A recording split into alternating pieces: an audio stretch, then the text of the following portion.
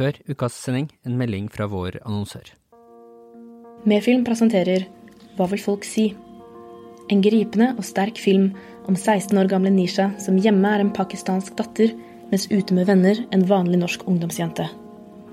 Når hun blir tatt på fersken med kjæresten, bestemmer foreldrene seg for å kidnappe henne til Pakistan.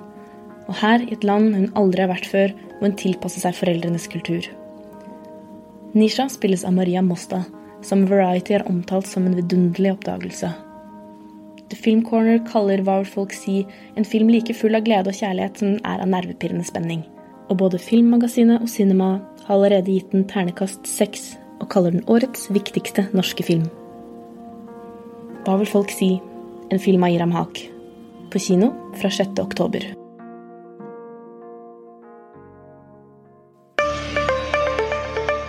I know that it's there, I know that it is precious, but I don't really care. And I could be, having this wonderful garden, children, trees, life, and being depressed. So writing about it is a way of elevating it.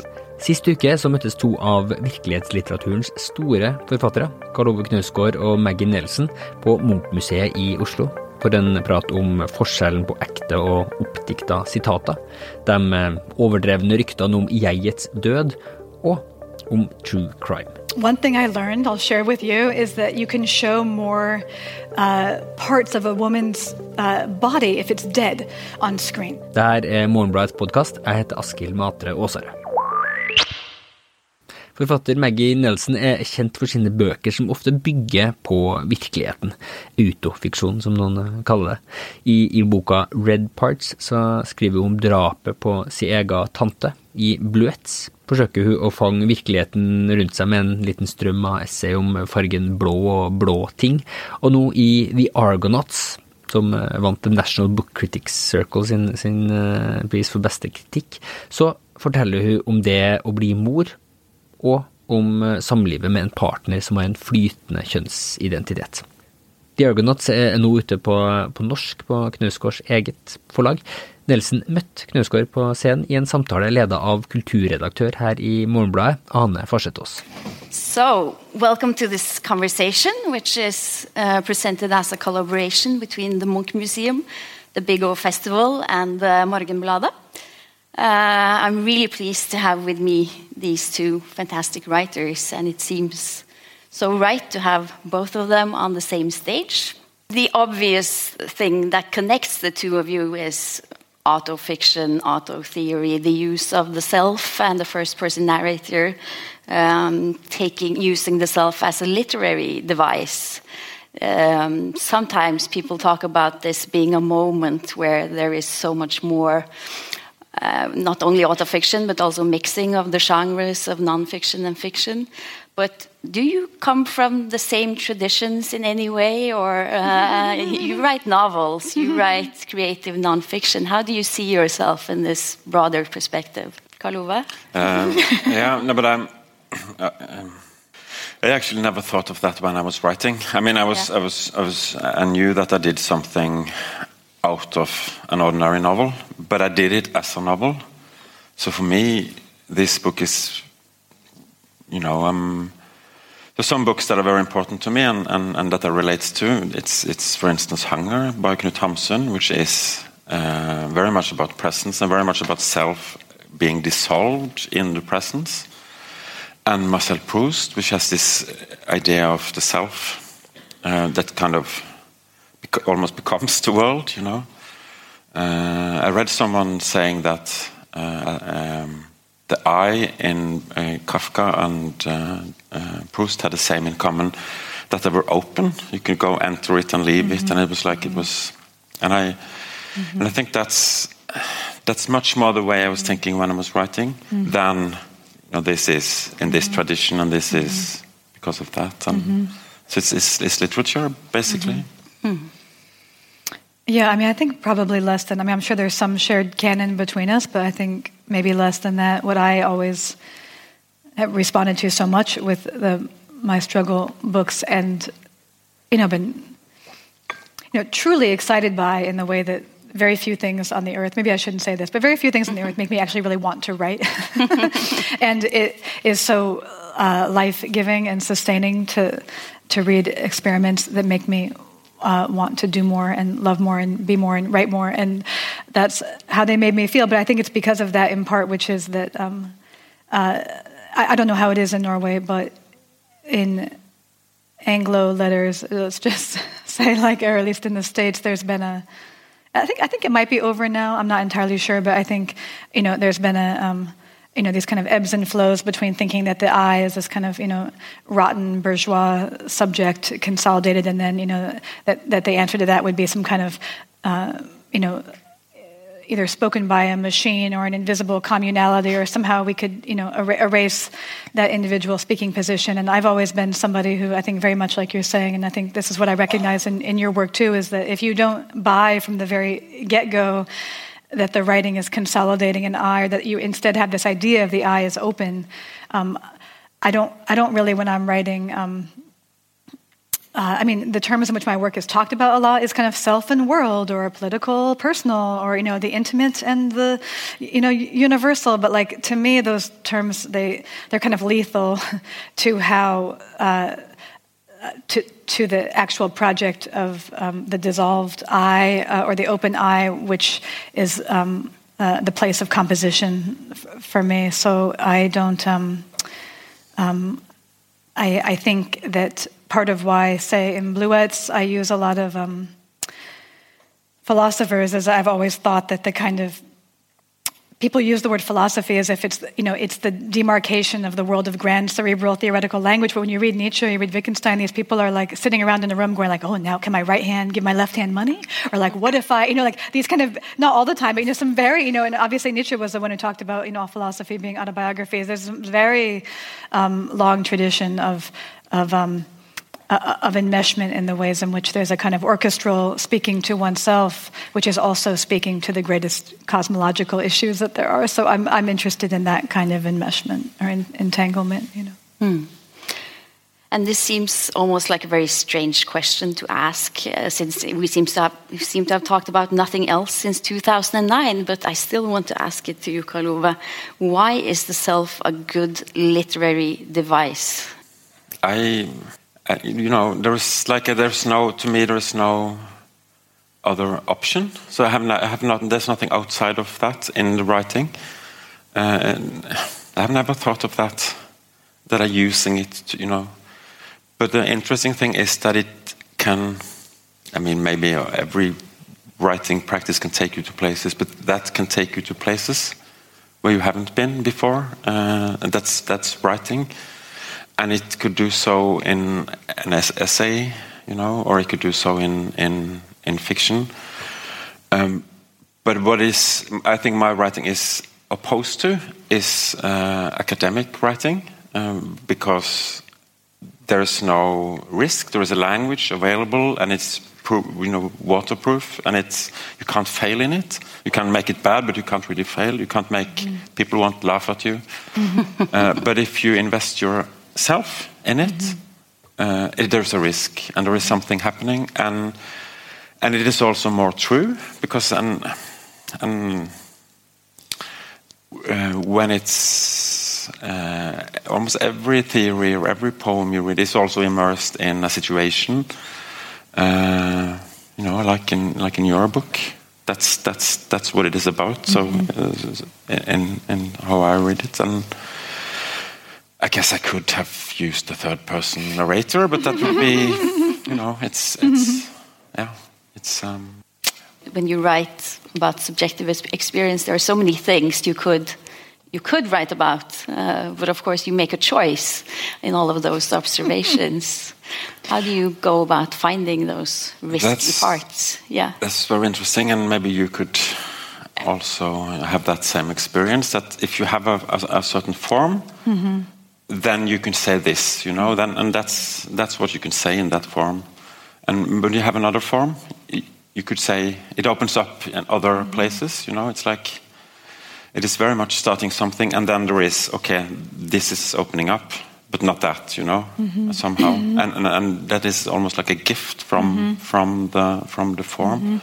I was thinking about that because those 3 books that I have read is so very different in form. Yeah, and form can be as loose and baggy of an idea as you. But I mean, with Bluets, say that book, I literally stole the opening forms of sentences from somebody else, from Wittgenstein. So it was, suppose you were to begin by saying, like, those are the first lines of that book. That's a Wittgensteinian formulation. So but I put those all on index cards, put them on my wall, and then I had like a list of stories on another wall about the color blue, and I would begin my writing day by marrying, one of those locutions. Like, suppose I were to begin by saying with, a story, and then I would start the next number by picking a different one and doing that. And that was a kind of, you have all these tricks like formal tricks that allow you to tell stories, and sometimes, you need other people. Like, I wrote the red parts.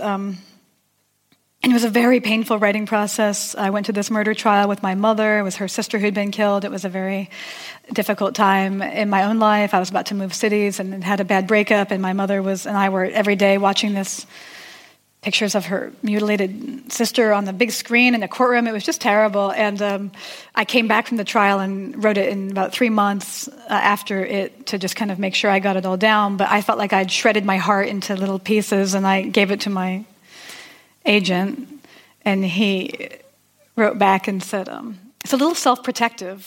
Why don't you have another go at it or something? And I just thought, you've got to be kidding me. Yeah.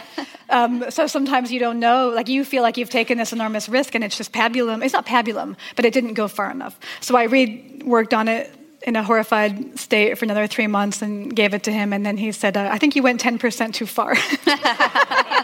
And he circled the parts that he thought I didn't need, which he was, thank God, I took them out, right? So I think it's just, sometimes you can't see yourself, because the thing about autobiography is you can only say what you have allowed yourself to know. And that's where I think formal tricks come in, because they can tell you things that you didn't yet know or weren't yet ready to hear. That's a psychoanalytic formulation, but I think it is true. So sometimes, writing is like a step ahead of you, and sometimes you're a step behind the writing, and it's like a dance, I think. And since we're on the red parts now, there are so many true crime books that deal with murder and stories about murder. And in writing this book, you came into close contact with that sort of a narrative around murder, and you were also interviewed your family on a show, a murder show. What did writing this and working with this material teach you about that whole idea of the murder narrative, which is so popular? Oh gosh, there's so much to say on that account.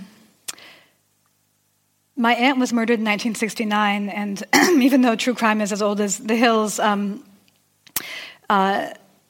I wrote a first book about her death, I only had textual sources to use, like newspaper articles or like a dime store and true crime books that were written about these murders.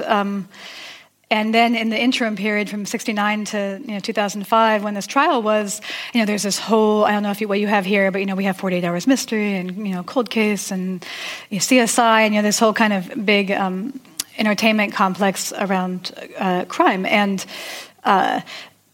I was interested, having perceived a lot of it from afar when I had written the first book.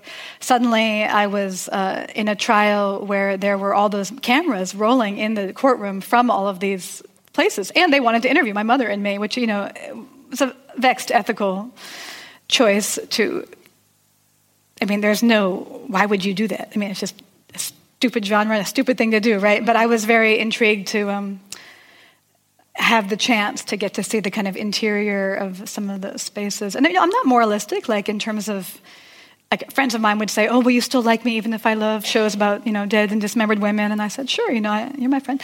I don't. It wasn't like they're like a big, bad like thing. It was more. But there were things I learned, for example, like in I just moved to Los Angeles, and one thing I learned, I'll share with you, is that you can show more parts of a woman's body if it's dead on screen, which is one of the things that crime shows utilize. So that if it's dead, you can really do a long pan up and get a lot more kind of TNA in. And things like that were very interesting to me in terms of the relationship between, what we want to look at. And this is called Autobiography of a Trial, but it's also termed a memoir on the first page. Yeah, they made me do that. They made you do that. I hate that paragraph. That paragraph is there because James Frey had just written, I don't know if you know this book, like 1,000,000 pieces, some number of pieces. Ben, what's the book called? I don't know. Anyway, and he had been found out that he'd made these lies, and he had to go on Oprah and apologize, and it was this whole publishing industry scandal. Oh, Mikhail, you know. But anyway, what is it, 1,000,000 Little Pieces? Anyway, no one can remember it. We've all repressed this in memory. Anyway, the point is that my publisher, the story of it. Yeah. This was a very strange experience where it first was published with Simon & Schuster, which was like being in drag for me it's not my gig. That was not my scene, but it was part of my kind of performance art of this project was to write a true crime book with Simon & Schuster. It was very strange. So, but they were very worried about fact and fiction and memoir, and that was the paragraph we agreed upon. Yeah, because in the paragraph, it's sort of interesting because it says conversations and other events have been recreated to evoke the substance of what was said and what occurred, but are not intended to be perfect representations. Yes, because we all know that perfect representation is possible. So other books have perfect representation, but this one doesn't. Exactly. Yeah. But it still is interesting just because from a more technical point of view is when you describe things that happened a long time ago, as you also do, how to create dialogue is a question. How does one represent dialogue? Of course, you're not documentarists in your own life. How do you actually work out the dialogue in these kinds of texts? Karl Ove? I'm of course inventing them. By inventing them, yeah. Yeah. It's and it is in what I write. It is a matter of getting them as authentically sounding as possible, And it is about you try to hear that person and try to, and it's to me writing. I have been writing 2 books of fiction before I wrote this, and the interesting thing is that it was basically the same kind of experience, that I used the same kind of, that memory and invention, memory and fantasy are very closely connected. So when you write fiction, my starting point has always been memory, a landscape or a certain atmosphere or something, and so everything comes from memories I have. And then it may be twisted, and there's a logic to the novel. But it is the same thing when I wrote about actual events, It's not like I'm inventing them, I'm inventing part of them. But the thing is that I never knew where the text was going. So it was like I was discovering these things as I was writing, as you do when you are writing, even though I had experienced them, It was like if you see a landscape, you're walking here, and then all of a sudden something well-known appears, and that's the memory, and you enter it, and then you leave it. But to me, I think memory and fantasy, memory and creativity is connected very closely. And Maggie, how do you work with the dialogue here? There are some parts of dialogue here. I am, exceedingly deficient in the novelistic portion of my mind. I mean, there isn't one, so I'm not even deficient. It just doesn't exist. So I think but I am really taken with what you just said, because I know intellectually, I know that memory is a form of invention, but I always, my working experience is always that I'm trying to get very close to something, not that I'm inventing it, but what I'm getting close to, however, is not necessarily exactly what happened. So of course I'm not getting close to reality. I'm getting close to what I want to say about it. And so I don't make it up. Like, it's not that things didn't happen, but I'm sure you've had this too, but one of the great humbling features of memory and writing is that, I mean, this book, say, features my sister a fair amount, and the end scene of this book, I go behold my father's dead body in a funeral home. He died when I was 10. And in my mind, it was an entirely solo, reckoning of the soul experience of being alone in the room with my father's body. And my sister read the book. She said, "That's so weird. I was right beside you, And I said, "No, you weren't. You dropped me off at that funeral home. No one was around for miles. It was me and my father's body." And she was like, "You idiot." She's like, "I don't know why you'd remember it that way." So, I mean, you get very humbled in that, obviously what I was getting close to was my moment of reckoning with that body, and in which case there was nobody there. But that doesn't mean that I was correct, I was thinking about another thing that connects the two of you is a very close attention to detail. Maggie, you've written this Bluets, which is only about blue objects, one blue object after the other. Some other things, yes. But it takes blue objects as its starting point. And Karl Ove, you've published a series of prose books about tiny things like soda cans and plastic bags. What's with the detail for both of you? Why does it hold such fascination?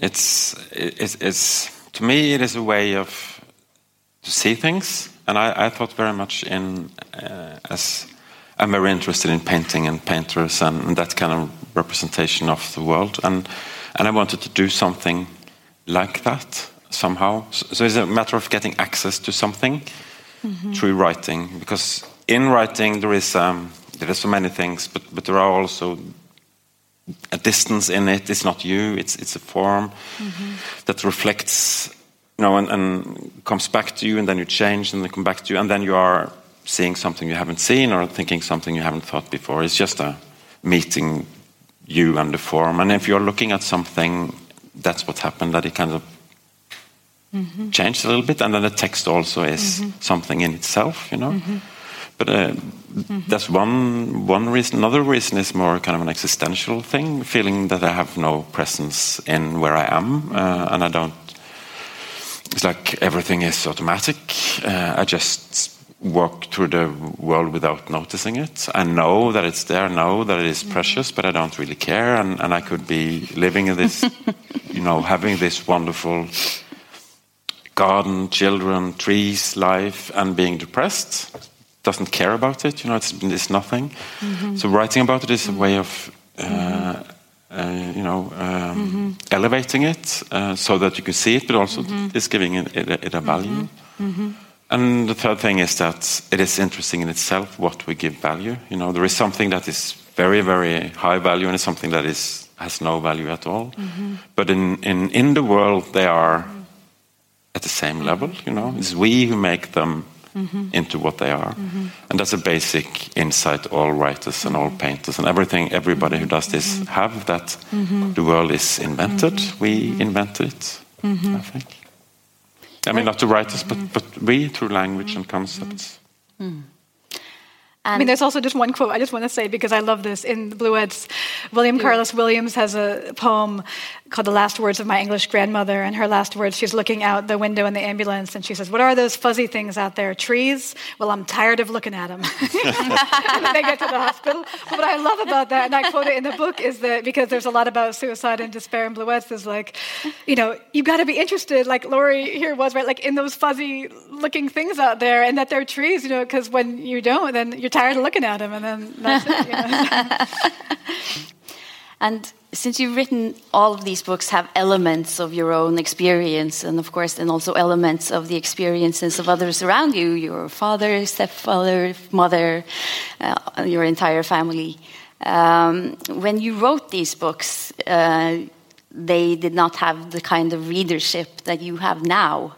And as you've told before, as you've even had problems finding publishers for some of these books that are now being finally republished and being reread. Does having so many readers, does that change the way you can use your personal stories in the years ahead, in what you want to write ahead, or? I mean, thinking about readers seems to me very foolhardy. I don't think it's a good idea.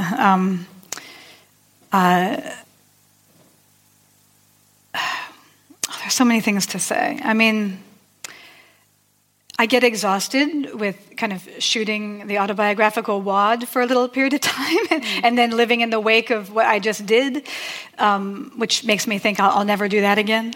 And then, the next volume may appear or whatever, and then you do it again. So I can never say never per se. I mean, I think that, but I always think about, not when I'm writing, but before publishing, I always think about the people who are mentioned in the book. I don't know who's going to still be in there by the time I'm done editing, so... But, even Bluets talks a lot about a friend of mine who has a spinal cord injury, and, I would say things like her feet are blue and smooth from disuse, like milk or something, and, I don't advocate everybody do this, but because she's a dear friend of mine, and because she has strong feelings about the status of her body, if she I would send it to her, and if she hated my description of her body, it would not stay, So, I feel like it's not a black or white sport, like you either care or you don't care. I don't think that's quite how it goes. So I'll keep on in my uneven, ungraceful way of, along the road of caring and not caring.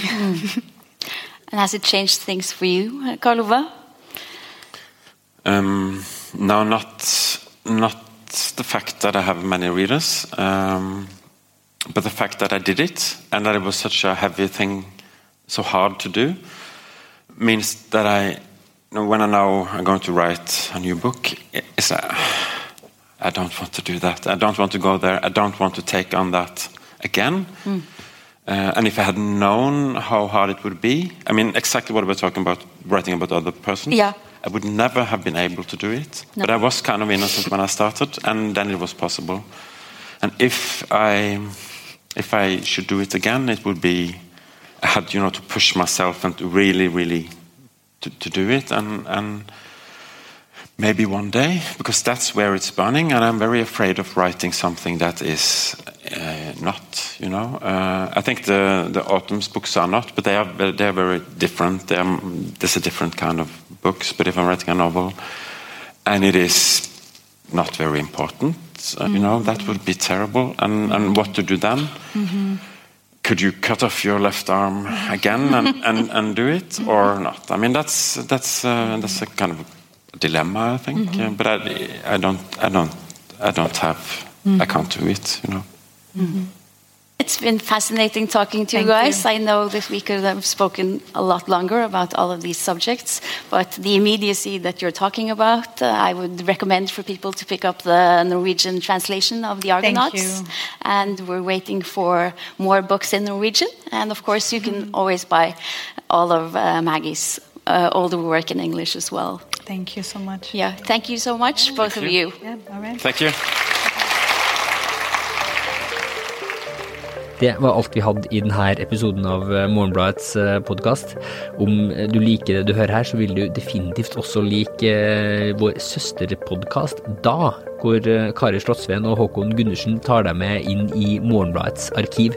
Den finner du i iTunes eller podcast-appen som du bruker. Musikken du hører i bakgrunnen nå laget av Beglo Meg og Ådne Meisfjord. Jeg heter Askild Matre Åsare. Vi høres neste uke.